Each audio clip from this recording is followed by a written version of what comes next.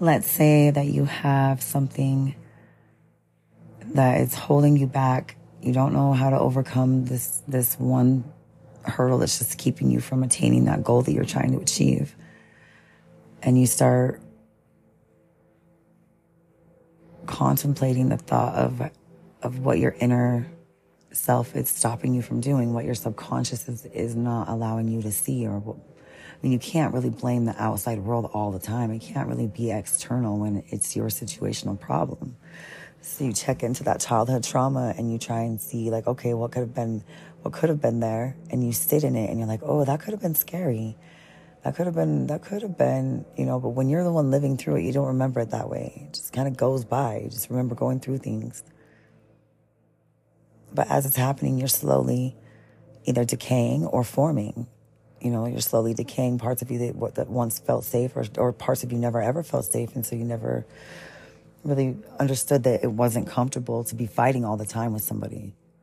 Maybe your whole entire life you were in rooms or hearing people fighting, bickering, and then against you, and your family members became a bicker because you never saw any other type of interaction but a bicker.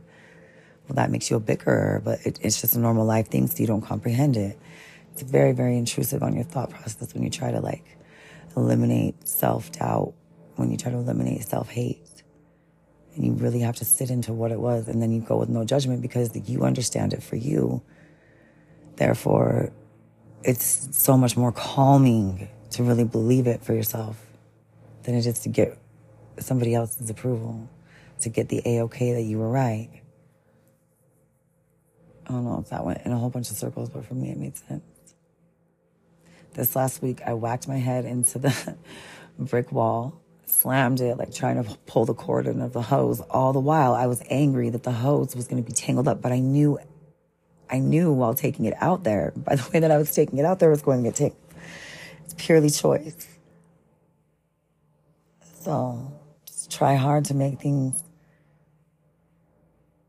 work better the next time you go attempting them than circling and repeating it over and over, if you can. And if you can't, enjoy your merry-go-round until you get off. And when you stumble off, let's hope that you still have your brain intact fully so that you're not all the way gone. And you can still check in and elevate one more time. But yeah, all these little smoking tactics and all these little things that we were doing to shut off our feeling vibration is just to get back to source. We're feeling too overwhelmed. It's too much feeling. There's too many things going on, and now we're all trying to elevate back to calm.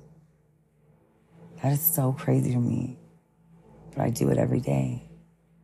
It has to be psychosis or whatever, the definition of psychotic. You have no choice, though, but to repeat it every single day. You really have no other choice. It's just a conundrum. Try, and try, or just do. I'm so sick of the tries. So either you do or you don't. Just do it. If you don't do it, don't do it. What's the point of trying? I'm not going to try. I'm going to do it or I'm not. That's that. I understand on a karmic level that these things take time.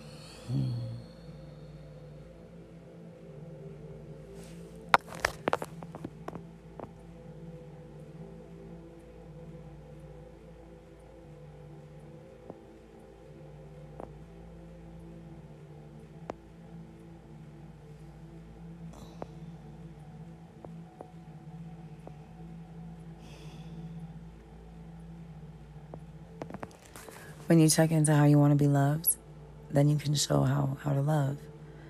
If you don't know how to love and you don't know what love is, and you got other people that you're trying to show them love and you just want them to be there to show you they love you so you can feel what love is, that's fair too. It's really kind of messed up though when you understand so much that you try to understand, and so you start feeling sad for something, and it happens on the other end too. It's like they're probably feeling the same way as you're feeling, and everyone's taking it so personal, but everyone's doing it. Judging, not judging, playing. I get this weird pain on my left side whenever I get these super big thoughts. because it's like a whole conundrum, but it feels like a whole chain is like twisting and tightening me. It's like a little pain, because understanding is kind of sad. But I don't think it's sad if it doesn't have to be. It's so weird. Trainwreck is up and functioning. We need community volunteers. We need people willing to help. We need